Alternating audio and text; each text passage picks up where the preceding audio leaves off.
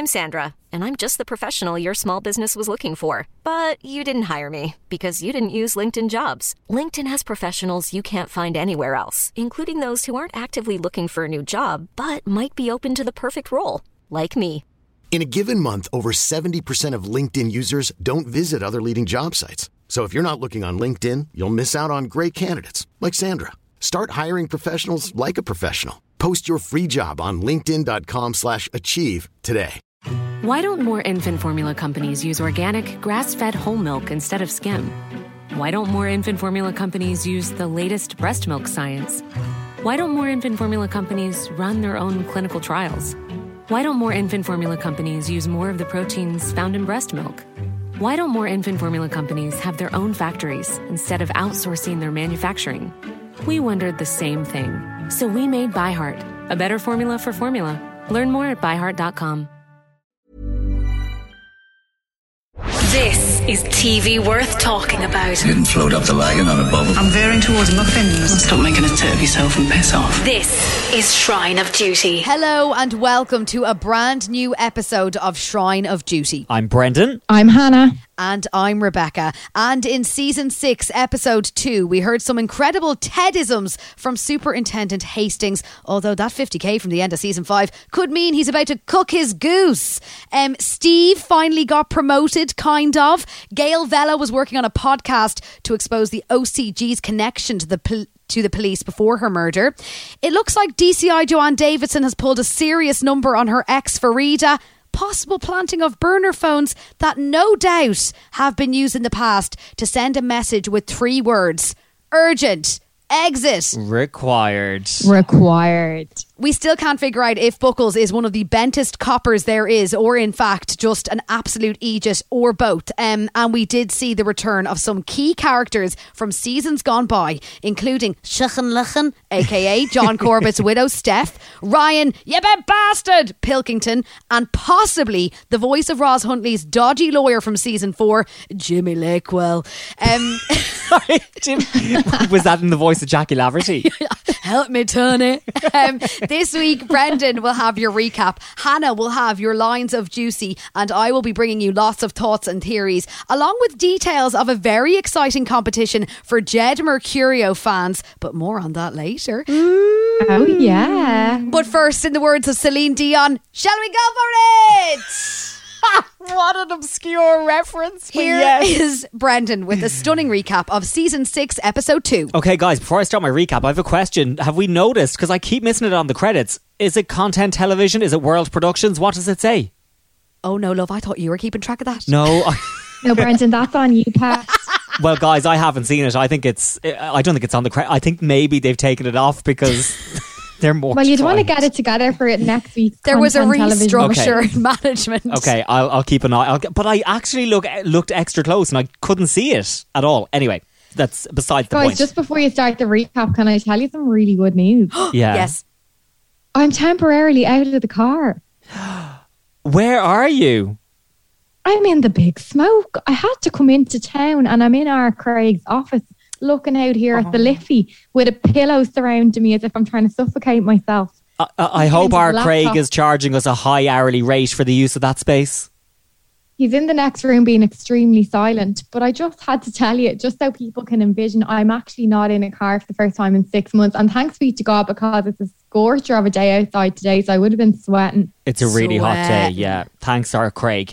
Okay, so before even this week's episode started, in the recap of what previously happened, it didn't just include shots of last week, it included shots of the bent bastard Ryan from last season, specifically him saying it was a police officer that inspired me to join the force. Simon Banerjee? Yeah. We also see the shot of Ryan slitting John Corbett's throat.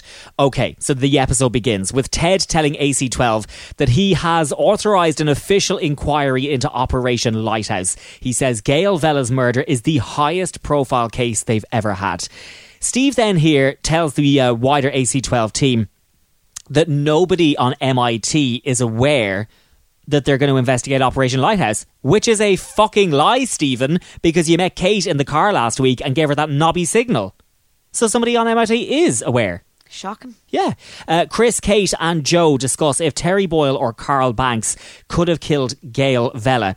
Kate says that Alistair Oldroyd, remember he's the Chiz, could have been a murder, which means somebody on the inside had info. And at this point, Joe says, what I've learned over my time at the police force is that the less police in the know, the better. Farida asks Buckles for a transfer for personal reasons. Now, Buckles, just simply being Buckles, is in an absolute flap because of this. He tells Joe that he needs Farida because they're just about to crack the Gail Vella case and that he needs all the bodies he can possibly have. Alive ones, not dead. Joe says, no sweat, Buckles. I'll write her a great reference. Let's get rid of her. And in confidence, I noticed some issues with Farida. Now, I didn't want to say anything, but the last thing you need is a tribunal. I laughed at this so much because Buckles clearly doesn't even know what a tribunal is. Not that I do, but Buckles does not know. He's like, what? And he's like, all right, thanks. I also thought Joe's delivery of this was very Jill Bigelow. She's like, the last thing you need, love, is a tribunal. Yes. And then she says, so I'll write her a glowing reference and she'll be some other station's problem, she calls her. A week earlier, she was in bed with her. Back at AC12, Ted, Steve and Chloe, who is Steve's basically new sidekick, his new Kate. But they're kind of not really gelling as well. They look over old videos of Gail Vella's TV news reports. She was reporting on the first case that Steve was ever involved in. This was them bashing in the door, season number 1, episode number 1. The number on the door was the wrong way up. They shot dead an innocent man, and his boss at the time, Philip Osborne, tried to pressure him to cover it up, and he didn't. That's how he ended up in AC12. She was also reporting on Fairbanks' child abuse case and police corruption. After they finish viewing the footage, Ted just says, poor wee girl, killed in cold blood and her killer free as a bird. Steve says it can't be a coincidence that Carl Banks had links to the OCG. Ted says that the order must have come from higher up.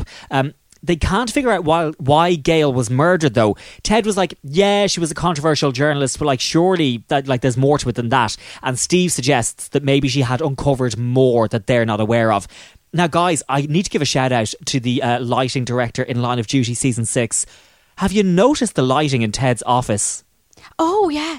Actually, do you know what, Brandon? Now that you say it, I didn't actually really notice it, but now you say it, I think that AC12 HQ is looking great. It's lit spectacularly. I think Ted is like a gorgeous... Do you remember one of those touch lamps that will be in your granny's house and you could touch the base of it and it would go 3 different shades? I didn't have that at my granny's house. You turn it up and down with your fingers. Glam AF. People definitely had those lamps. But yes, his lighting's great. Yeah.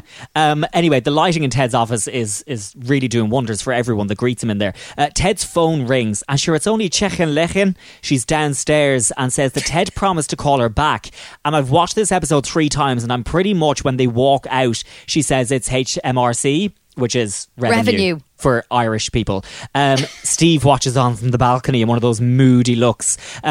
Joe leaves her bolted apartment and Farida is hanging around the corner with her hood up. So Farida was aware of this gorgeous Smeg fridge apartment, or at least its location, if she hadn't ever been in there. Oh, that's a really good spot. Yeah? Is she leaving her house there? Now, guys, I've made an assumption. I wasn't sure where she was going. She was leaving her flat with the Smeg fridge inside. Okay.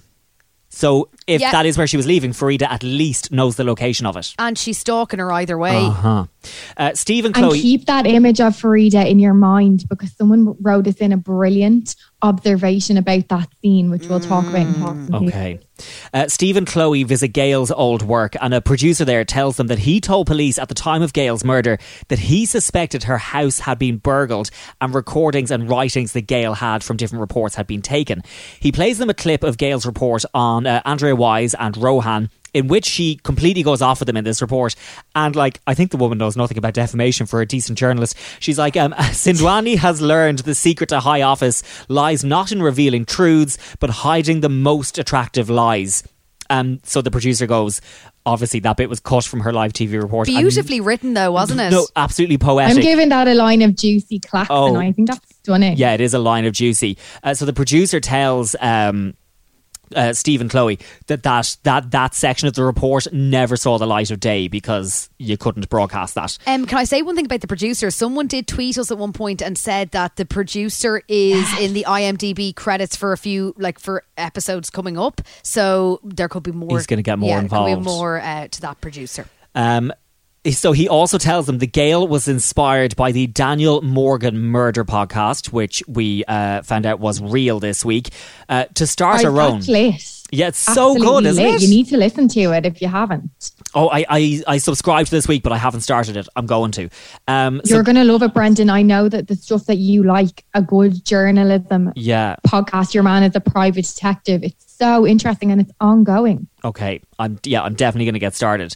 So Gail was inspired by this amazing podcast to start one of her own, and all that material that she wasn't allowed to use or broadcast on TV, she was kind of keeping it aside to build her own podcast that can go a bit deeper than you can on television. So the producer said that Gail never finished the podcast. I'm sorry, I didn't take note of his name. Said she did. She didn't finish the podcast. That she was digging much more deeply into the link between police and Dale Roach. That is that disgusting ex-councillor, friend of Patrick Fairbank and child abuser, who makes me want to vomit every time I see him. Ted tells Steve not to stress about what Kate will think when she finds out that AC12 is investigating Joe. He then says loyalty works both ways and tells Steve that he's making him a temporary DI. Did you see Ted's little smile here in this scene? Did you see Steve's kind of look of, I don't know, was he offended that it was a temporary position, or was he suspicious? I don't know. I'm suspicious. Yeah, is he suspicious because he has Ted been looking at his emails? But has Ted been looking at his emails to Nicola or something? I don't know. It's very convenient timing, isn't it? Yeah. But guys, if you go back and watch this, the topic that they were discussing just before Ted's, and I believe Ted came up with this on the spot, as he said he hadn't talked to HR and it wasn't official and it was temporary. They were talking about Kate. And then all of a sudden it's like, oh yeah, and Steve, I'm going to give you a promotion. And if you watch Ted, every single time they speak about Kate, he changes the subject. Last week it was, and Chloe's a good wee girl, wasn't it? And this week it was, sure, I'll give you a promotion. He does keep changing the subject, and he's kind of acting a bit too angry at her. There's something a bit not believable about it. I feel like they could be in cahoots. They could be working together. But also, surely if Kate left, that opened that DI position, so everyone should move up a rank. So why did that not happen when Kate left? Because I think Kate hasn't left. She hasn't officially left, guys. Well, then he's not doing a great job of covering up then. At least pretend to fill the position. I know. I don't know. Anyway, Steve goes back to his desk and there's an email there waiting for him from Nicola, who we met in the last episode, saying her boss is definitely up for having a chat about him moving to their department. Kate and Steve meet in a graffitied underpass, our absolute favourite. They are wearing stunning coats, both of them. Steve in particular. That jacket is lovely. They've upped the wardrobe this season. I also was hoping for Dot's cup from season 3 just to be lying there. Not biodegradable at all. Yeah. Steve says that AC12 are moving forward with Vela. He says that he wanted to give Kate the heads up and also asks her to feed him information about Joe Davidson and Operation Lighthouse. Kate says she won't rat. And I think there's a line of juicy here, Hannah. Guys, hang on, let me look at my notes. I don't think I have this one. You always choose a right shithole. Is that what you said? Yeah. Yeah, and apparently that smells terrible, that underpass. I heard in another podcast. Oh, really? With our Dot. Yeah, apparently it smells terrible. Gas.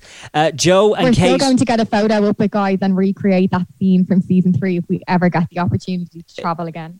Absolutely. Joe and Kate arrive at a murder scene. Chris is already there and he greets them and says the body has had its throat slit and it matches the appearance of Carl Banks.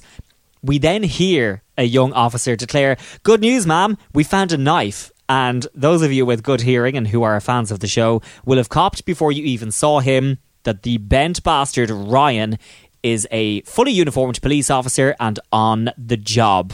Oh my God. I had the subtitles on right after your recommendation last week, Hannah, to have the subtitles on while watching Line of Duty, and it said Pilkington, and I still squealed when I saw his reveal because he had his back turned. That man loves having his back turned. He does. We'll get to that. Oh, guys.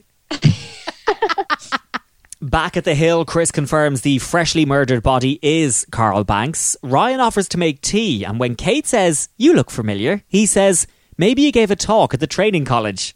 Very quick. He's very good. Fingerprints on the knife found at that murder scene match Aldridge, the chiz. It's all a little too convenient. Back at AC12, Chloe calls Steve Sarge and quickly corrects herself and goes, "Oh, I mean sir." She's just got an alert on her box, I'm pretty sure she said, that Carl Banks is dead. And Ted storms out of the office and he's like, right, that's it. All up to the hill and get me those lighthouse documents.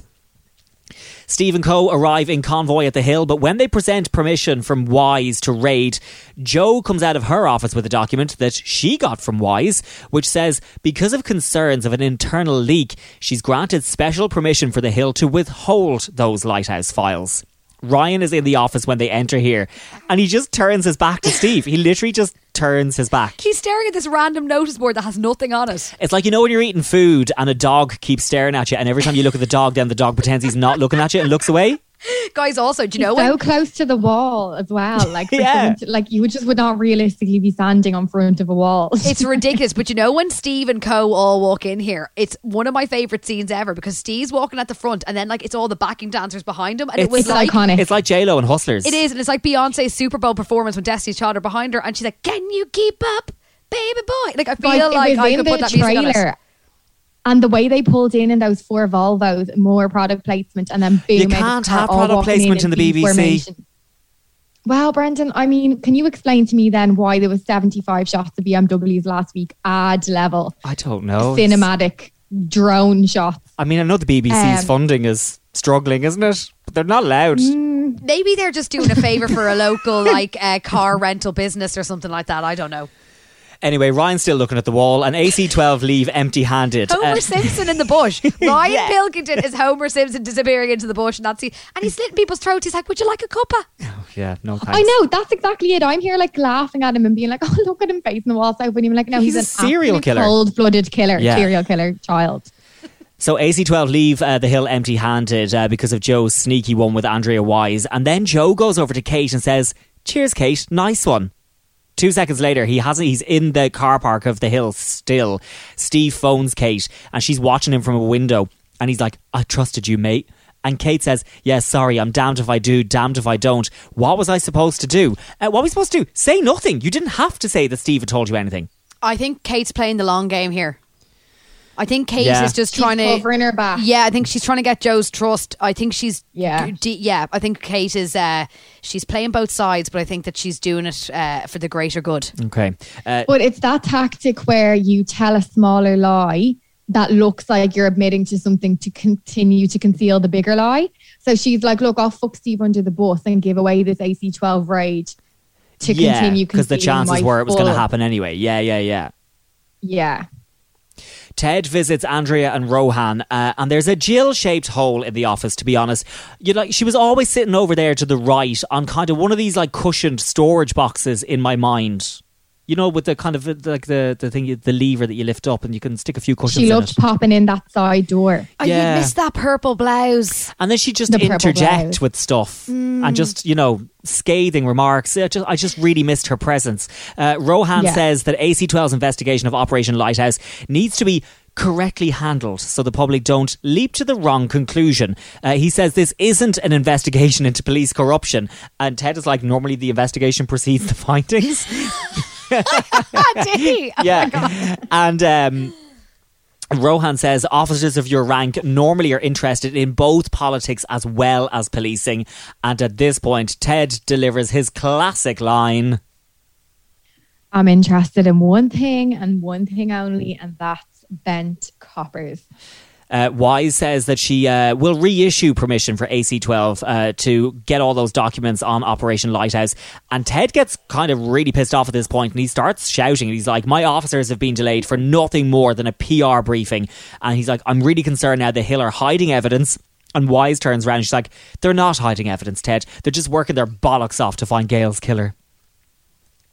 Outside of Rohan and Wise's office then, Steve is out on the street. Ted comes out and he's like, "Well, I suppose it was you then that made the mess and I've got to clear it up." And Steve doesn't deny it. So he's like, "Well, I assume you trust Kate more than Farida. So I'm gathering that you told Kate here." So there's another line of juicy here. Another line of juicy there, yes. "I reckon you'd only trust Kate with this kind of information." Yeah, well, she's cooked her goose now. I love it. She's cooked her goose now. I've never heard that phrase. Never. What does that just mean? No, You're but done? I guess it's burned her bridges, I think. Burned your bridges, yeah. He also said, shot herself in the foot kind of thing, is it? I don't know. He also said blew the gaff as well, which I really liked. Ted says Joe will be laughing on the other side of her face. Serve her with a Reg 15. Steve pops a few pills and drives to visit Chicken Licken. He seems suspicious that she's managed to afford to keep the house and have the fancy TV and the full Sky Sports package. In the background, guys, also, she's every gadget going on that kitchen counter. She's got a gorgeous... what's the thing that you make the water fizzy with? SodaStream. SodaStream? Yeah, it's black and gold. Does she have a KitchenAid? I don't know. Why was he visiting her? Because he saw her and Ted, and I suppose he was just trying to suss it out. Yeah, so Steve doesn't know about the 50k that Ted gave her at the end of season 5, but I think that Steve saw them talking and was like, what is going on there? Because perhaps Steve is still suspicious about Ted after last season. But there's clearly a relationship between the two of them. She was very friendly, so he's been up there before. Yeah, and guys, I swear she checked his arse out at one point. No, guys, that hug they had at the I've end. watched this 3 times. She was like, you were very good, after John died, and she blatantly looks down at his bum. And I think that Steve feels guilty about John's death as well. Yeah, because here as well... Yeah, but don't ride his wife as an apology. Well, the man's got the way form. to go about it, Pat. I don't know. Here as I'm well, just really freaked by that whole thing. She says he was like, he died in the line of duty, and Steph is like, I'm glad you see it that way because the bosses didn't. So she obviously didn't get a life insurance, or she says she got his life insurance, but she wouldn't have got his pension. She wouldn't have got his death in service that Tony Gates' family did get at the end of season 1. Yeah. So as Steve goes to sit down in Chicken Licken's lounge while she makes him tea, his back spasms, and guys, this acting was so good. I felt like I was in pain myself. Like I was. Yeah, but was Steve Arnott acting? I don't know. I don't think so. And if Steve Arnott was acting, Steve Arnott is a great actor. Someone did point out that they showed us that he takes pills in the car. Now, we obviously know he has an addiction, so it's plausible that he'd need them again at that point. But we'll talk about it in Thoughts and Pills. But a lot of people think he just wanted her out of the house. Well, and out of the house she ran because Chicken Licken went to the car and she's spoiled for choice, lads, with what pills to bring him. AC-12 arrive back at the Hill to collect all those files on Operation Lighthouse because they're allowed to now. Chloe also goes into Joe's office and issues her with her Reg 15, and she's like, you are due at a glass box spectacular within the next 10 days, bitch. Alright? Joe and Kate are out for a bit of grub in what looks like a Prezzo or like similar sort of chain, having a cheap looking white wine. Joe is devastated over this Reg 15, and Kate says, look, I know how you feel, it's just the way AC-12 operate. Here, Joe says that she seems to use this opportunity to get really cozy with Kate, and she's like, Gail Vella, young woman in her prime, could have been anyone, could have been you or me, Kate. And then these 2 lads sitting at the table next to them offer to buy them drinks, and when this guy is like, oh, can I get you that, Joe just like takes her badge out and flashes her badge at him. I'm obsessed with this scene. I think it is so iconic. Yeah, I don't know how I felt about it. And then she turns around to Kate and she's like, oh my god, I'm really sorry, maybe you wanted in with those guys at that table. And Kate is like, no, it's alright, not really my type. And then they gaze deeply at one another. The gaze. Steve? Do we still have that hockey? Because it will be perfect. Oh my god, let me press one of these. I think we do still. Oh, no. Oh, thank you, my adoring fans. No. Also, Brendan, can we get a line of Juicy Klaxon? I feel like that would be brilliant because we could just interrupt the recap with it. You know what I mean? I'm just pressing all these buttons. No. What was that? Oh, this it's could the be a blue line. one. And now we have a line of Juicy. It's the blue one, Brendan. Yeah, that could be gorgeous, actually. The blue one's the only one you didn't press. No, it's not. Okay, we're done with those. Terribly sorry. Steve leaves Chicken Licken's. It's now dark outside, so guys, he's been there for quite a while. What was he doing for all those hours in between the spasm and the leaving? Maybe he needed a massage. He apologises for his back acting up. Steph says the company is nice, and she says if you're around at all, you should call in. Then there's a really awkward look. There's kind of a lot of hesitation, and then they have a hug. Before he's like, oh, I'm going to head off now. You head back inside. It's going to take me a while to reset the sat-nav. Guys, what sat-nav needs resetting? Does it not just come on? Like he meant to input his address, but where was he going? He's either going to work or home. So surely you'd know how to get there. Press a button that says work or press a button that says home. Yeah, I saw someone on Twitter remark that she lives in Liverpool, but she actually doesn't, just to clear it up in case people thought Steve drove from London to Liverpool for a ride. She lives near the hill because she's up very high on a hill. So okay. He was actually passing, but he still did go out of his way to go over to her house. Okay. Joe and Kate walk home after what I imagine was probably a prawn Alfredo in that prezzo. Kate says that she's free this weekend if you want to hang. Joe says, I've got to check my diary. And then they have a kind of a goodbye hug. And then they come out of the hug and Joe is like, my diary's empty. I've just come out of a long-term relationship. I would really like to see you this weekend. And must have been a good hug. It must have been a great hug. And then they walk their separate ways. Back at AC12, the team discuss how the... what is that word? I've absolutely mashed into the keyboard and can't spell. Give us a clue. We can play a little detective thing. The computers. Oh, got it. It's computers with an I.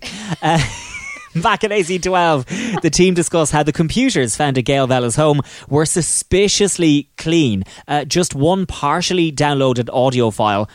They suspect that what happened here was she was murdered, her home was robbed like that producer had told them, and the gang stole all of Gail Vella's computers and replaced them with like fake clean ones. And what happened was they basically, like, the cloud started partially downloading a bit of an audio file before they realised. They stopped it, but they got a couple of seconds of it. Steve, in an office of AC12, listens to this audio, and it's Gail interviewing a man, and we hear him say the words, "There's some people you can't challenge."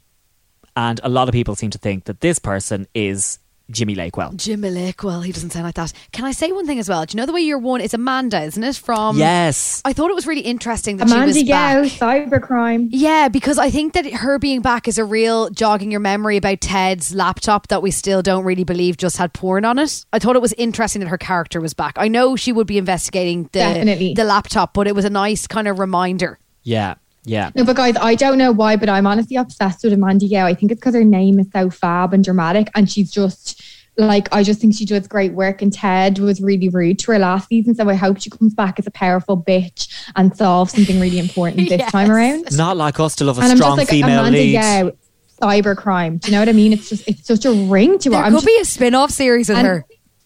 I feel like she drives everyone mad because Steve was like, "Hi, Amanda." As if like, go on, what you want now? And I'm like, Amanda Gale is going to be the person that finds Bob the Builder in Spain, and we're going to be obsessed with her by the end of this. Yeah. So could everyone just give her the light of day, please? So Chloe comes into that room where Steve is listening to the audio clip of possibly Jimmy Lakewell, and the H corkboard is back up on the wall.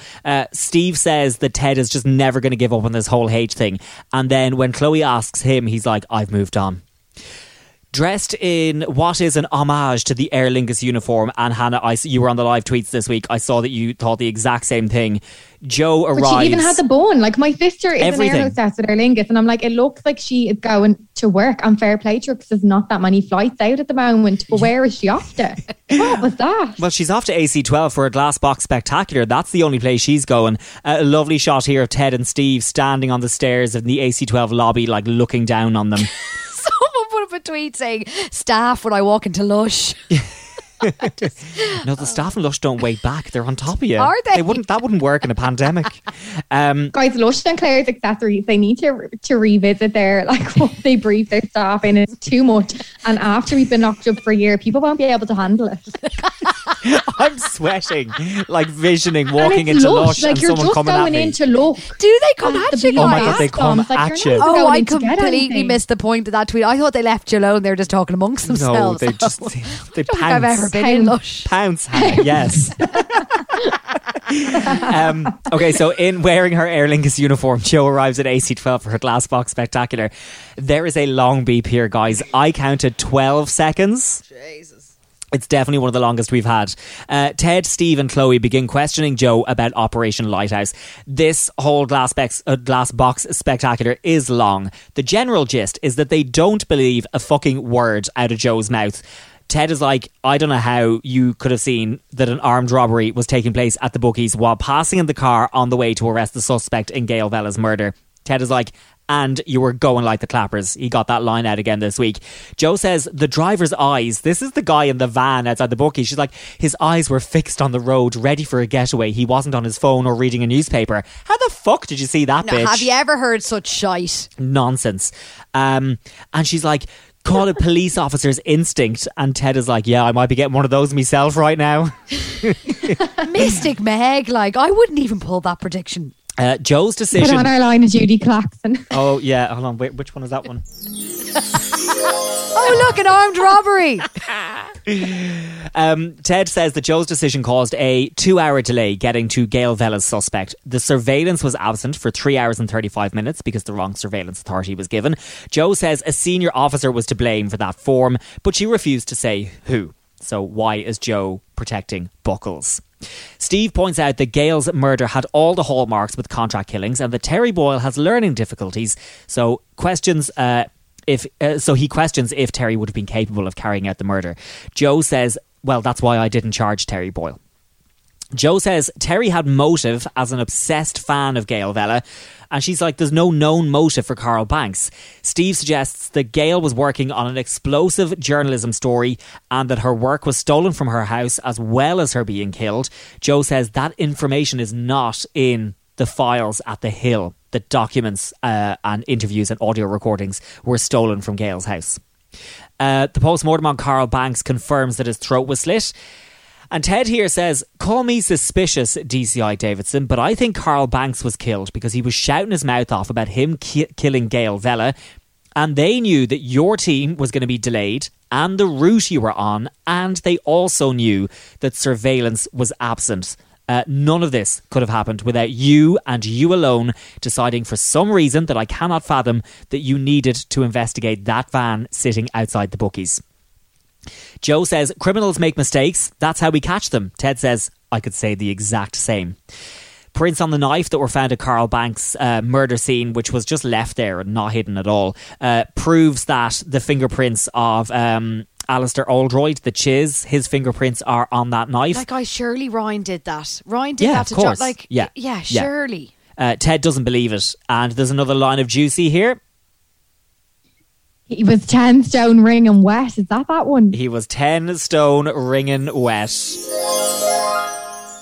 Also, guys, I thought we should start doing line of juicy of the week. And that's my line of juicy of the week. Yeah. I thought it was brilliant. Yeah, he was 10 stone ringing wet. What does that mean? That you're even lighter if you're not wet? So, yeah, it basically means even if he was dripping wet and his clothes had all the water in him and his hair, he wouldn't even be 10 stone. Yeah, exactly. So very good. Shut up, basically, with your claims. Yeah. Ted says none of this could have happened without links to organised crime, and he is shocked when Joe agrees and says, yes, it could have only happened in an officer on my team leaked information to an OCG. Steve then cautions Joe, and Ted asks her if she leaked info or knows of anyone that leaked info. She says no and asks them to check her phone records. She's like, search my address, search my car, search my phone. And when she asks if they're done, Ted says no and arrests her on suspicion of perverting the course of justice. Just as Ted does go to terminate the interview, Joe says, wait, and then says, an OCG needed time. If I was SIO on this, I'd want to know who knew about this also ahead of time. Me, Farida and Buckles. If you're going to search my home, I suggest you search theirs as well. Why didn't she say Kate here? Yeah. Is she also playing a long game? Obviously she knows that she's probably put something in Farida's house and planted it there. I thought it was she was either going to try and frame Farida or Kate here. Yeah. But she obviously wants Kate on her side or for Kate some plan reason. B if the Farida thing goes tits up or something. I don't know. Anyway, yeah. Back at the Hill, Buckles is shouting his mouth off again. When Steve arrives to tell him that they're searching his phones, he's like, is this a piss take or what? A joke, a total pig and joke. And then he says, when you find my jazz mags, feel free to knock one out. Oh, Jesus. Now, guys, I don't know. Jesus. Is jazz mags a nickname for like dirty mags, or is he actually into like jazz music and he's No, I getting think off he on means it? like a jizz mag. But maybe they didn't want to put jizz in because it sounds like shiz, and they said that 75 times. Oh my gosh. Is like lads mags? Yeah. I don't know. Like, I'm not sure. Also, but guys, did you notice don't I know. was Bit of gone cheeky there fun. temporarily? What say, Hannah? I had to run out for a wee and I texted you, but I don't know if you saw it. I was like Vihan. I bolted it down the Oh stairs. no, you're fine. But I'm back. No, that's all good. Is that 36? Edit. Okay, so Chloe phoned Steve to say they found burner phones in Farida's house. Farida is hauled into AC12 by the scruff of the neck and she insists she is being framed by Joe. She tells AC12 that they were lovers but broke up. Now Ted and Steve are like, sure, here. If they broke up, why did she come to us in the first place? Like, we have to now consider the fact that she was just a scorned lover and was trying to get Joe in trouble. Farida is arrested. Joe is released, who gets a lift to pick up her car with the bent bastard Ryan. And when she gets into the car with Ryan, he's like, I don't know if they told you about Farida. And Joe says, that's what happens to a rat. Ooh. They pull up in a dark car park where a man with a lovely long beard, like definitely looks like he uses a beard oil. Who was that hairy man? Someone tweeted and said that they thought it was Nigel Morton. It's not Nigel Morton. They thought Nigel Morton just gone, like, you know, let the hair grow during guys, quarantine. if Neil Morrissey, Bob the Builder himself, could grow a beard like that, I'm very impressed. I mean, maybe. But who is that hairy man? I don't think he's Who anyone. was that hairy man? Who is the hairy man? So the hairy man is in like an SUV type vehicle and he drives off. And when he drives off, it reveals a small box on the ground underneath where his car was. Joe pops on some lovely purple gloves. They're like purple marigolds. And then she gets out of the car and she picks up the box, opens it, and there's a burner phone inside, Kel Surprise. And as the Line of Duty theme music builds, she's sat in the front of her car, slapping the windows and screaming in frustration and terror and feelings of being bribed. Well, the thing is, though, with her there, right, I'm like, love, yeah, plant all those burner phones all you want, but once you're in with them, they're never going to let you escape. They have her on something. Yeah, it's absolutely shocking. Really, really enjoyed this episode. Thought it was a lot more pacier than the first episode, which was a scene setter. Definitely. And that is the end of episode 2. Hey, I'm Ryan Reynolds. At Mint Mobile, we like to do the opposite of what Big Wireless does. They charge you a lot. We charge you a little. So naturally, when they announced they'd be raising their prices due to inflation, we decided to deflate our prices due to not hating you. That's right. We're cutting the price of Mint Unlimited from $30 a month to just $15 a month. Give it a try at mintmobile.com/switch. $45 up front for 3 months plus taxes and fees. Promo rate for new customers for limited time. Unlimited more than 40 gigabytes per month. Slows full terms at mintmobile.com. Hey, it's Danny Pellegrino from Everything Iconic. Ready to upgrade your style game without blowing your budget? Check out Quince. They've got all the good stuff, shirts and polos, activewear, and fine leather goods, all at 50 to 80% less than other high-end brands. And the best part? They're all about safe, ethical, and responsible manufacturing. Get that luxury vibe without the luxury price tag. Hit up quince.com/upgrade for free shipping and 365-day returns on your next order. That's quince.com/upgrade. I'm Sandra, and I'm just the professional your small business was looking for. But you didn't hire me because you didn't use LinkedIn Jobs. LinkedIn has professionals you can't find anywhere else, including those who aren't actively looking for a new job, but might be open to the perfect role, like me. In a given month, over 70% of LinkedIn users don't visit other leading job sites. So if you're not looking on LinkedIn, you'll miss out on great candidates like Sandra. Start hiring professionals like a professional. Post your free job on linkedin.com/achieve today. Brendan, Brilliant, well Brendan. done. What was the crack with the marigold gloves? Like, she's taken the phone and the box.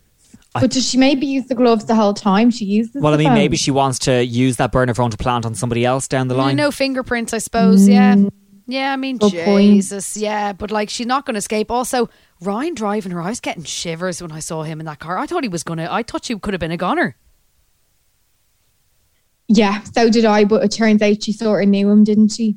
Oh, yeah, but you're like, who put Ryan in there when Farida asked for the transfer? It was either Joe or Buckles. Yeah, and they did It was say Buckles. in the episode that this is Farida's replacement. Yeah. It's too perfect though. I'm like, hang on a second, Ryan's just in the door. He's asking people if they want a cup of tea. Like, Farida's experienced. I think that is rude that they put him in.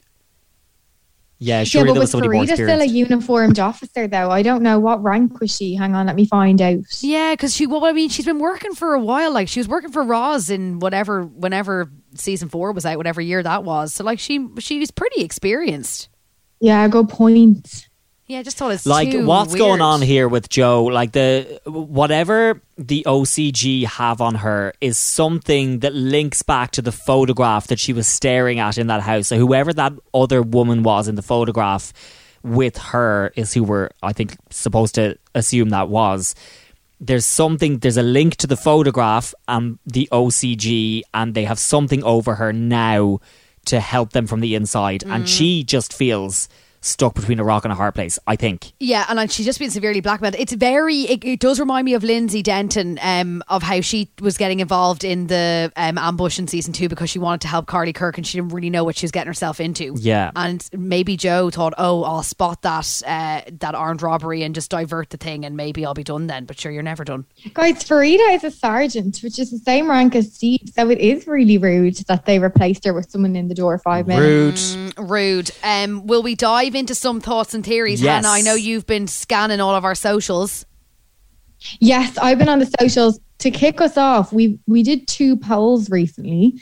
So I'm going to read you out the results of those. So we asked this week, is Kate deep undercover? And the result was 74% yes, 26% no. What do you guys think? I don't I think know. she is. I think she is. I think she could be working with Ted, or she's working possibly with AC3, Patricia Carmichael. Yeah, there's a Is she sniffing out Buckles? Is Steve sniffing out Ted? Are they trying to, investigate still who the H thing is? Steve's were like, oh, I've forgotten about that. I'm like, no, you bleeding haven't. Yeah, I think You Kate got may thrown be down working. the stairs. Like, no, you haven't. I think Kate may be working for like AC3 or AC9, like one of the others. Yeah, I think there's something going on, and just the Ted and her thing. Yeah, I have a question mark over that. I'm not sure. Ted knows. We also asked a poll last week. I forgot to read out the results of it. What does everyone think of Joanna Davidson? This got the very similar percentages to the other poll. 74% of people think she's bent, while 26% of people think she's clean as a whistle. Now, I know we didn't give a third option there, and a lot of people commented that she falls in the grey area where she might be being blackmailed or be bent, but for a good reason. Yeah. But people just aren't sure how they feel about her, but don't think she's innocent. So thank you to everyone who tweeted in or Instagrammed in a theory. I think Sunday night was the busiest night we have ever had on Twitter. I couldn't actually keep up with the amount of notifications and amazing theories we're getting in. Also, big shout out to Shalom Bruni Franklin, because we tweeted out about her character DC Chloe. It was the most liked tweet that we've ever sent from the Shrine of Judy account. And it was just saying that she really came into her own this week and that we're really enjoying her character. So that's amazing. Okay, so I broke up these social theories into little categories. Voice on the tape. So the tape that we heard Gail Vella's producer play, his name, the actor is actually Prasanna Huanaraja, and he was in Dr. Foster, if anyone watched that, and also Patrick Melrose, 2 shows that we love. Patrick Melrose, so good. Yeah, so his character is Nadaraja, so he's really cool, and he's actually going to be in it all the way up to episode 7, so 1 to watch there. So a lot of people said they thought that voice was Sindwani Rohan. There was a couple of people that thought it might be Hilton, but the resounding theory, and I completely agree with this, and so do you guys, is that it was Jimmy Lakewell. Yeah, I think so. Yeah. Okay, we had a lot of theories in on Joe Davidson, what her crack is. So Suzanne Curley said, Ryan wormed his way into Joe's good books in the 18 months since season 5, recruited her to the OCG and is now blackmailing her, and she's in too deep. Steve is bent, passing AC12 info to his old boss from counter-terrorism, who is now the chief. I'm not there for that Steve is bent theory, but there's definitely something going on with Joe and Ryan. Jamap 1999T said the OCG definitely have something on Joe herself or her mum. That's why she's doing what she's doing. She wouldn't choose to do this. At Mimic Cat Bud said Joe is deep undercover investigating Buckles and Hillside's link to the OCG, but has John Corbett's style gone a bit rogue and has been inadvertently dragged into something much bigger than she can handle. Would explain the safe house and telling Farida, I have no family. I thought that was an interesting take that she's actually staying in a safe house. Yeah, and I wonder, did they search her house? Surely AC12 would have seen all those locks. Yeah. And like Farida knows where she lives, as Brendan pointed out in his recap. So it's not as if she's like, unless Farida knows from being in the relationship with her, but I get the opinion that Farida wasn't allowed near that house and that's why they lived at her place. Yeah. At Ali Mully said, I think Joe was either Gail Vella's source or having an affair with her while living with Farida. That's the hold the OCG or the corrupt police officers have on her. At I'm Ellen C, Davidson's mum died and she went into a children's home and was groomed as a caddy like Dotton Ryan. A lot of people are connecting Joe back to the children's home or back to the Sandsview. Yeah, Lisa McQueen perhaps as well. I have a theory about that later, that there's similarities between them perhaps.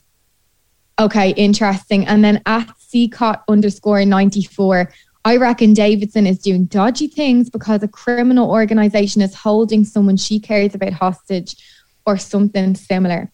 So people have lots of theories on Joe, but no one's really sure what's going on. Some theories on Steve and John Corbett's widow, Chicken Lechen. At Ollie Oil Oracle said, I think there's going to be a love story with Steve and John Corbett's widow. I mean, wouldn't be like him.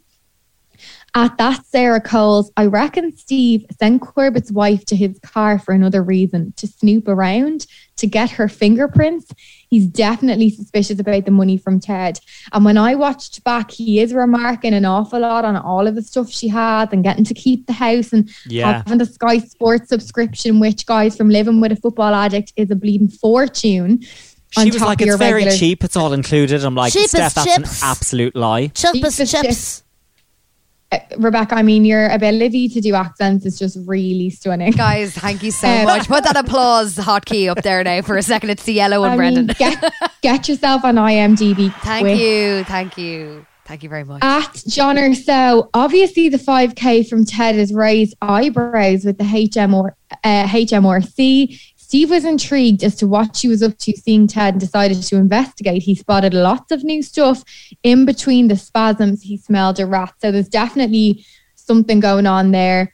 There's a Kate Ben theory from Atrafel. Tom, now this is mad.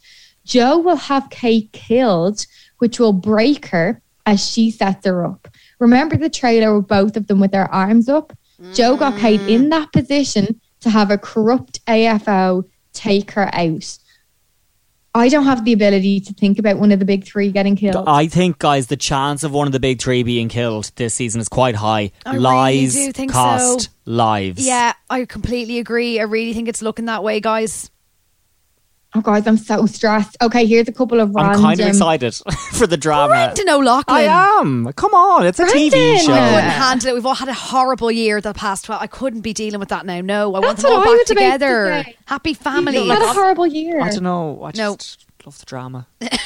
No. Okay, well then let's really quickly then. Okay, guys, if it had to be one of the big three... Oh, no, don't Brendan, do this. who do you think it's going to be? No. I couldn't possibly. I wouldn't like to see anything. Are you serious? Yeah. After what you just said, well, I think if it's going to be anyone, that it's going to be Steve. Sorry, I love the way you just jump in and you're like, don't do that, Steve. I think Ted's on his last legs professionally. He could be leaving the force by the end of this if that 50k story comes out. Steve, his pills and his apparent addiction could be his downfall. Kate, we don't know anything about her life. Kate she's a great detective. We don't know anything about her. It's always Steve getting thrown down the stairs. I mean, there's more to that situation. We've discussed that previously. Guys, I don't want it to be any of them. I can't handle that. I'm actually getting stressed. I'm getting stressed at the thought. So I'm getting stressed as well, but I still want to be able to say I was right when it happens, okay? So some random tweets. Al J. Watson said H equals Hillside. We know that Dot worked at Hillside. Yeah. However, please cast your minds back to the last scene of season 5, that appalling scenario which they reshot with Craig Parkinson, where H guys, you have to remember the H theory is actually debunked. He was never saying H. He was using the Morse code for 4. H equals 4. So we don't need to find someone with a H name anymore. We just need to find the 4th dot. But also, guys, there's a fundamental problem with this entire storyline in that if they find the 4th officer, it's not as if you can go, oh my God, done and dusted, great job everyone, pat on the back, bye-bye, we've solved police corruption. Because it will continue forever. The story doesn't end.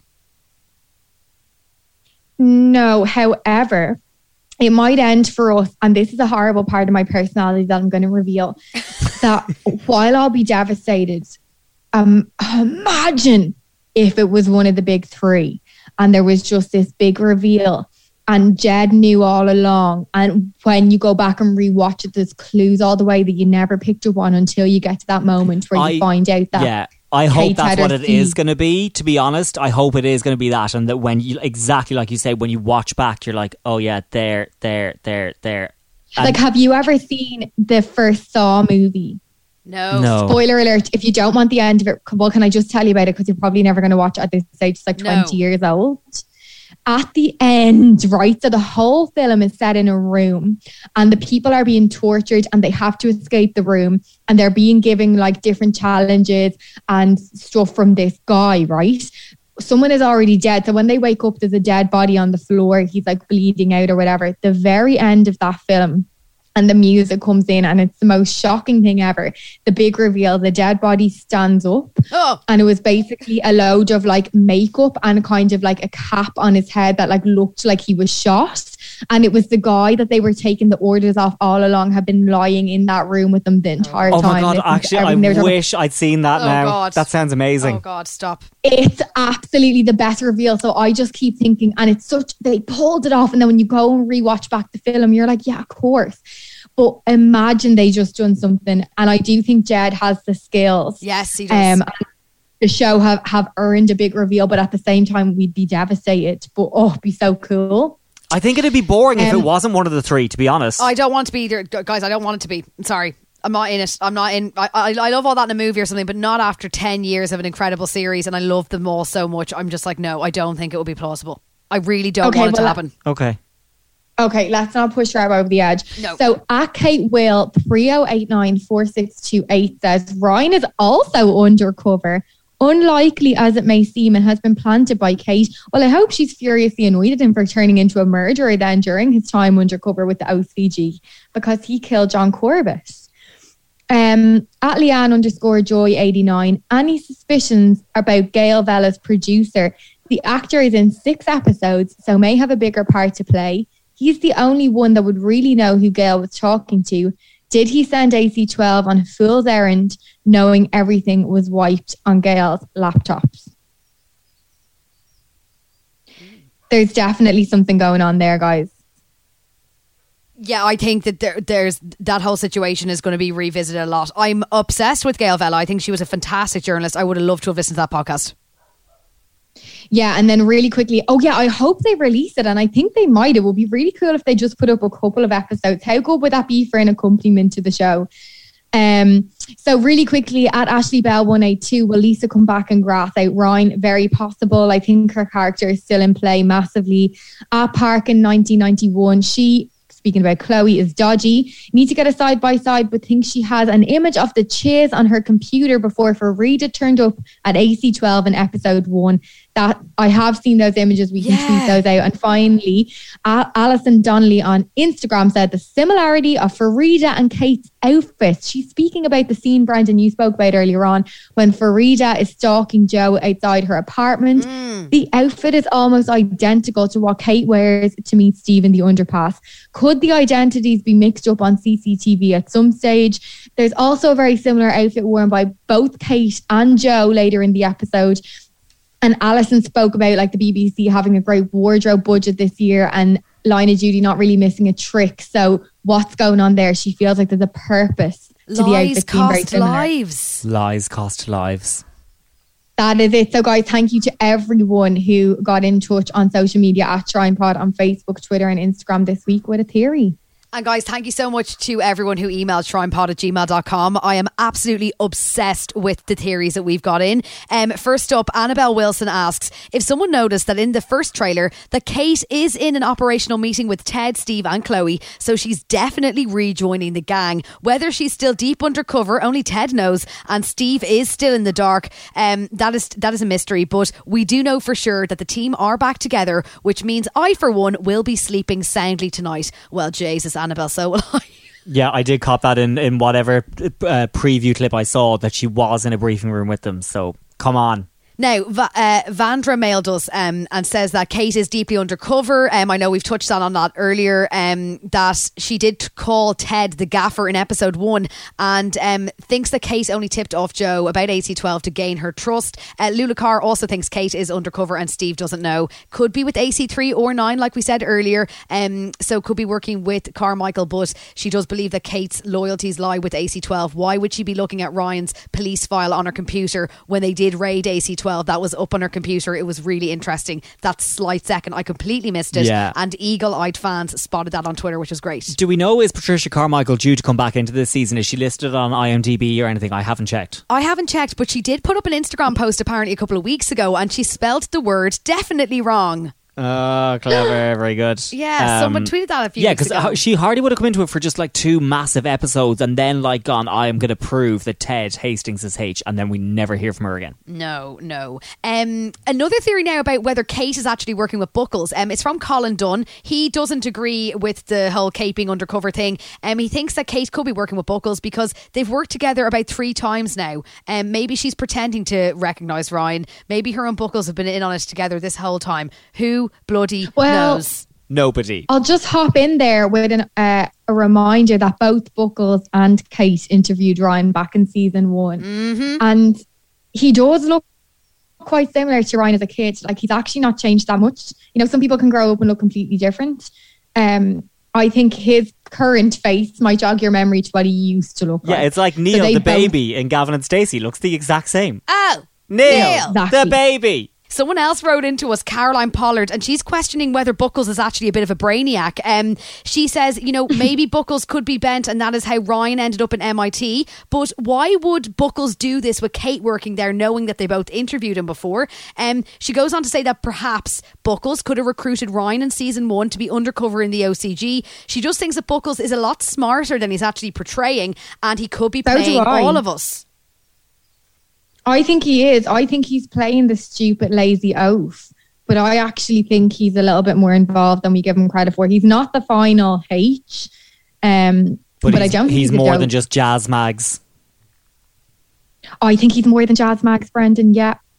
Stuart Lamon says that his wife, who's a nurse, actually has a theory about Steve's back pain. She says there's no way that 2 of those would be enough in reference to the pills that he popped. As a former medic, it's very unlikely that Jed Mercurio would make this mistake, suggesting that Steve was faking the back pain so he could get a better look at her house and have a snoop around. I suspect this will crop up later in a Columbo-style end to an interview of Steph or possibly Ted. Fab. And yeah, that's really good to point out that Jed has a medical background. Yeah, it's interesting. Someone called Tim Griffiths wrote into us and they're like, does anyone miss horny Steve from season 2? He also thinks that Steve did fake that back spasm. And he thinks Steve could perhaps be keeping an eye on Ted for someone, perhaps Patricia Carmichael. Next up, Stephen Pickering asks, could it be the end for Ted? He says that when Ted was talking to Kate and Steve, it sounded like he was hitting every single Ted cliche this episode. He even used the classic bent coppers line. I'm wondering if this, along with finally promoting Steve, is this all part of a Ted farewell redemption tour by Jed, which will end with Ted not making it through the season alive? We know that something shocking happens at the end of episode 4. Now a H theory, right? I know we were talking about how H isn't the last person, their name doesn't begin with H, but Callum in Aberdeen says that he does think the final H is someone with the surname Hall, because we see the surname on a board in AC12 at the end of season 4 when all of the serving police officers with the surname H are displayed. So Raymond Hall is the name which corresponds to this. And in Series 5, Episode 5, Tatleen gives Kate and Steve a document of authorised visits to the prison Lee Banks is being held in after Ted visited him. And in this document, we see a Daniel Christopher Hall. Could they be related? Is Raymond sending a male relative in to see an OCG member? I think only time would tell. Also, Callum noticed that Ross Turner is an anagram for Ross Returns. As in, it was spelled Roz in season 4, but her full name was Roseanne. Could Roz be making a comeback? Is she going to be the one interviewed by Steve in prison? We did see those leaked set pictures all the way back in the summer. I think it's very possible after Farida's comeback this season. That's my favourite theory of the week. It's so juicy. Obviously, we were chatting earlier about the Vela recording. We think that it's Jimmy Lakewell. A lot of people think it's Jimmy Lakewell. But Anna Goldstone says that he was last seen at Blackthorn Prison, right? He did plead guilty to perverting the course of justice. It wasn't revealed how long that prison sentence was. Will he be released soon? He was feeding information to Hilton about the OCG. So we know that Lakewell knows a lot. Lakewell did say that they planted DNA. Your body will turn up with your DNA on it. I think we were given details of how long Jimmy Lakewell was imprisoned for, because we did the maths on this before and we mentioned that he is due out around now. Him and a few others were all due out around the same time, so well, he could be back. Definitely be coming out. Frolickaholic on Instagram actually messaged us and says that she thinks that the voice on the podcast is Osborne, and Olivia Collison on email reckons that Gail Vella's investigation on podcast is the perfect way to bring back all of the best characters from past seasons like Lindsay Denton, Danny Waldron and John Corbett and bring the story full circle. I think that's true. Now guys, there has to be something about Blackthorn Prison, right? So Lucy Mooney, she brought it up in her theory to us. She thinks there's a big Blackthorn Prison connection in the whole show. She reckons that it is Lakewell on the tape, but she wonders if Lee Banks became aware that Jimmy was talking to Gail Vella, so instructed his career criminal brother into killing Vella, but then Carl knew too much and then he had to be killed off as well. Think that's very legit. Now guys, next theory is probably the best email we've ever got into shrinepod@gmail.com. It's from a guy called Steve, right? Steve is a postman. He listens to Shrine of Duty when he's out doing his post roundup, and he's like our very own Chiz, he says. So Steve is from Donadee in Northern Ireland, and we know the show is filmed in Belfast. And when Steve was out doing his delivery this week, he spotted the actual silver van from the Bookies Armed Robbery in season 6 episode 1, guys. I shit you not. He spotted the actual car Joe Davidson? From the show. Okay, so Steve says that he thought he was about to be abducted by Balaclava men, but instead he got us some information instead. Okay, so I only saw this email this afternoon. Steve says apparently that the initial filming of that whole scene was in February last year before COVID happened. So the van was lent out again in July though when filming returned, and a little birdie told Steve that the silver getaway van pops up again in the story later in the series. So on this podcast we can't tell you what characters are returning, but we can tell you what vehicles could be back. What a legend. Right, that's exclusive intel. Thank you, Steve. Now, obviously, Joe Davidson, that's what most of the theories are about this week. Rick Slatter got in touch. He says, thank you, Hannah, for telling him to watch Line of Duty with subtitles to get extra details. He did spot something very interesting, though, when he actually put on the audio description tool as well as subtitles. That's okay, so guys, I only recently figured out the difference between subtitles and subtitle CC. One is literally the words that the people are saying. And the other one is for like if you literally can't hear. So they'll include like birds walking, exhale, like, you know, other noises, not just dialogue. Yeah. So that's what I think this listener is referring to, actually listening to. Yeah, so audio description is for people who are blind to tell them what's going on in the scenes, yeah? People who are blind, exactly, or if you just want to pick up on some Steve walks through bit. coloured graffiti underpass wearing stunning navy coat. Literally, that's stunning navy coat and gasps while bird chirps, and then the dialogue as well. Yes, so Rick says that at the end of episode 1, the narrator said that Jo hurls a glass of wine at an old picture of her mother. So it's definitely her mum, guys. And Rick says that these ad scripts would be approved by Jed. That is so clever. Oh, that is really, really good. So good. Next up, that's Lewis deadly. Bryant has been in touch. He picked up similarities between Jo and Lisa McQueen from season 5. He's wondering if they could share a similar past. Could it be possible that Jo was groomed by the OCG the same way as Lisa? We saw social services record come up on Lisa's file, and perhaps her and Joe went to the same girls or mixed home, and they were indoctrinated by the OCG. They do share these similar traits of blending in extremely well, being expert liars and seemingly ruthless, but yet behind closed doors the cracks begin to show serious emotional trauma. Both Lewis and listener Paul Groombridge picked up on Joe's line to Ryan about rats. It's very like what Lisa said to John Corbett when he was dying after Ryan slashed his throat. Paul says he would love to see Lisa return. Lisa is the only person who knows about Ryan being in the OCG. She knows everything. Yeah. We did actually also have questions about whether Lisa was in fact working with Ted. Do you remember that hand signal that Ted gave to her? It looked like he rubbed a chin, and it would look like it was a gun signal, as in like there's guns coming. Yeah, so he basically saved her life. And then he did a backwards roll over a bale of hay. I will be so disappointed if that doesn't play out into something. Yes, and she did tell she did a show and saying that Lisa's character had unfinished business. Rashenda Sandel, who plays Lisa McQueen. Anyway, yeah, Ted did basically be like to her, "Here, jump over there. We thought so." And remember, poor Miroslav Party Boy died. Yeah, which was brushed over. It quite was quickly. brushed over. I miss Miroslav. I miss the club. Now, next one is Joe.x. Rowan Nicholson sent this in. She came up with this theory while she was cleaning her bathroom, she says. My God. What if Joe is .x? A while ago, Jed said that these old characters that we've heard of, that old characters we have heard of but never met could be introduced in season 6. We heard about Dot's ex-wife in Forensics back in season 3. Could Joe be his ex? Maybe the relationships with Farida and Kate are just a smokescreen. Maybe they never split and she is avenging his death, carrying out his dirty work and still making his famous chili. I really enjoyed that. Now, the locks on Joe's door are the next one. Ella Preston, she brought up the locks on the door. She's like, surely AC12 checked her house, and they would have been like, what's all this?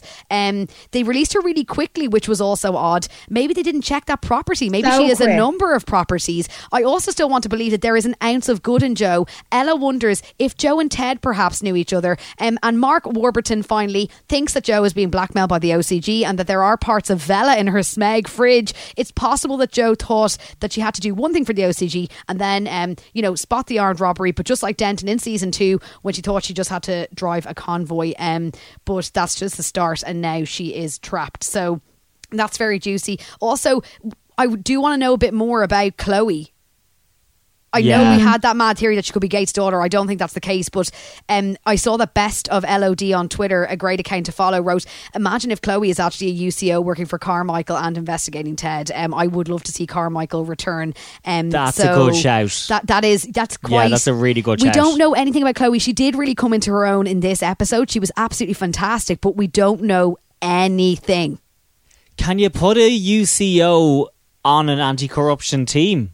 I guess you can. I'm sure you can buy another anti-corruption team. I don't know went the because that's why there's multiple anti-corruption teams, because they can investigate each other. That investigate the police. That investigate the police. Yeah, so that's juicy. So thank you so much to everyone for your incredible theories that you wrote to us, shrinepod@gmail.com. Also, I'd like to give just a very quick shout out to Hannah Barnett, who sent us a lovely email this week. Hannah, we really appreciated it, and thanks for listening. We do. Yeah, it was a gorgeous email.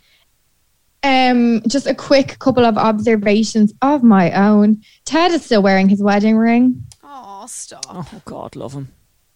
That's sad, but also is it just to kind of remind us there that Roisin may potentially be back and she's dating someone, and does that matter? Also, shout out to Irish actor Michael Yer. He played Joe's Fed Rep, John Ricks. Also, in one of the very first scenes, Joe was so quick to ask Ryan to make her a cuppa when Kate began questioning where she recognised him from. Yeah. Joe broke up that conversation and was like, Ryan, will you make me a cup of tea? When Kate was like, where's Ryan from? So I think she might know that Kate could potentially know who Ryan is if she's given long enough to figure it out. Also, we have a really quick what Jed said. Jed's been very quiet this season. However, at Capital G5000 tweeted us 3 photos of Joe Davidson, and these came from Jed's Twitter stream, but they came from a couple of months or weeks ago. At Capital G5000 said, Joe at some point gets promoted to superintendent. what happened to Buckles, if that's the case. And he can tell that, or that account can tell that from the badge on Joe Davidson's uniform changes to that of a superintendent. We will retweet this tweet so you guys can go and have a look. She's in a couple of images just messing around on set with Kate. Wow, that's an amazing observation because I don't understand the uniforms. Yeah, very But she's been observant. I don't understand them either. But she's been promoted. Who promoted her? Was it the chief? If so, what happens to Buckles? Was he removed? Has he been killed? So I thought that was really interesting. Very interesting. Okay, before Patreon shoutouts and a wrap up, Hannah, you've got to look out what to expect from next week. Yeah, now I hope that this clip basically dropped just before we came on to record, and I've watched last week's episode 3 times and the week before 3 times, and I don't remember seeing this, so I hope it is in fact new and not just a repeat. So Steve and Ted are talking in Ted's office and it's dark. Steve says, "Gaffer, it can't be a coincidence that Carl Banks was a violent offender involved with organised crime." Ted says, "Yeah, but if your man did pull the trigger, that means he's a gun for hire. The order came from higher up, but the question still remains, what is the motive for Gail Vella's murder? All right, she's a controversial journalist, I'll give you that, but there's no evidence to suggest that she dug up anything that wasn't there before." And Steve replies, "Maybe she was working on something that would." And then the pair share a very suspicious look. Release the Gail Vella podcast. Now, Hannah Pett, I'm sorry to break it to you, but that was in this week's episode. Happen? Yeah. Well, guys, I really hope you enjoyed my retelling of a scene. That I watched three fucking times and heard week. me relay to you there about 40 minutes ago heard as well. You relay, and that did trigger to me that I still decided to reenact for you. You're extremely welcome. I thoroughly enjoyed it. Thank you very much. You're very committed I to will it. just tell you one other quick thing that I can confirm has not been in the show yet. So the Radio Times released 3 first look images from next week's episode. We see a handcuffed Terry and he is reunited with Ryan Pilkington. God. He leads them towards the police car. Then we see the pair sitting in the back of the car together. And guys, honestly, you're not going to be okay after this. At Emma Thoughts on Twitter is worried that same police car is the one we see headed for a dark lake in the season trailer. Oh my God. Oh, good God. Well, we don't have a trailer for next week, but I'm sure it'll be up somewhere on the socials at some point. At Shrine Pod, guys, for the latest content. Now, before we go, we have 2 bits of very exciting news. First up, if you are living in Ireland and you want to go back and rewatch or watch Line of Duty for the first time, the series 1 to 5 of Line of Duty box set is launching on the RTE player this week. So the first 5 seasons of the show are going to be available from Thursday, April 1st. So tell your pals if they are looking to catch up and catch bent coppers. Now, guys, that's absolutely huge because it's gone off Netflix and we don't have the opportunity to watch the BBC iPlayer over here. Exactly. So we can all go back, and I wanted to do this during the week. I wanted to go back and watch the episodes where Buckles and Kate interview Ryan in season 1, and it wasn't available to Mon, and now it is from Thursday. So I think that's brilliant. It is fab news. Now, next up, a very exciting competition for Line of Duty fans living in the UK to enter. So we are giving away a place for Jed Mercurio's full script writing course with e-learning platform BBC Maestro. Maestro. Yeah.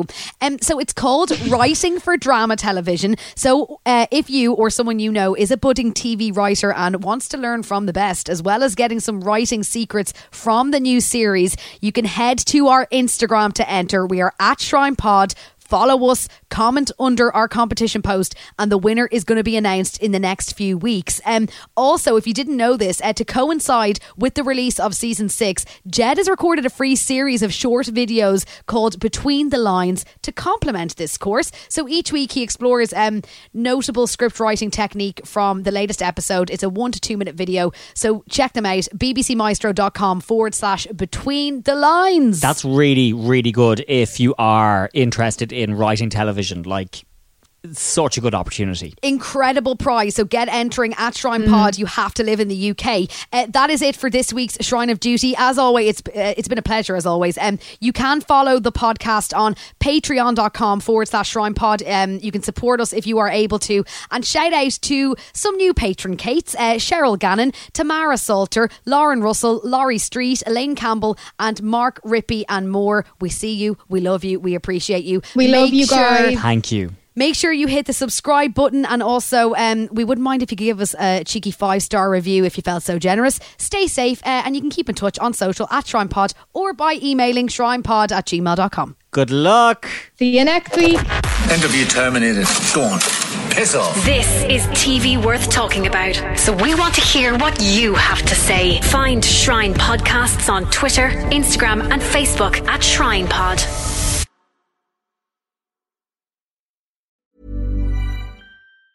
Planning for your next trip? Elevate your travel style with Quince. Quince has all the jet-setting essentials you'll want for your next getaway, like European linen, premium luggage options, buttery soft Italian leather bags, and so much more. And it's all priced at 50 to 80% less than similar brands. Plus, Quince only works with factories that use safe and ethical manufacturing practices. Pack your bags with high-quality essentials you'll be wearing for vacations to come with Quince. Go to quince.com/trip for free shipping and 365-day returns.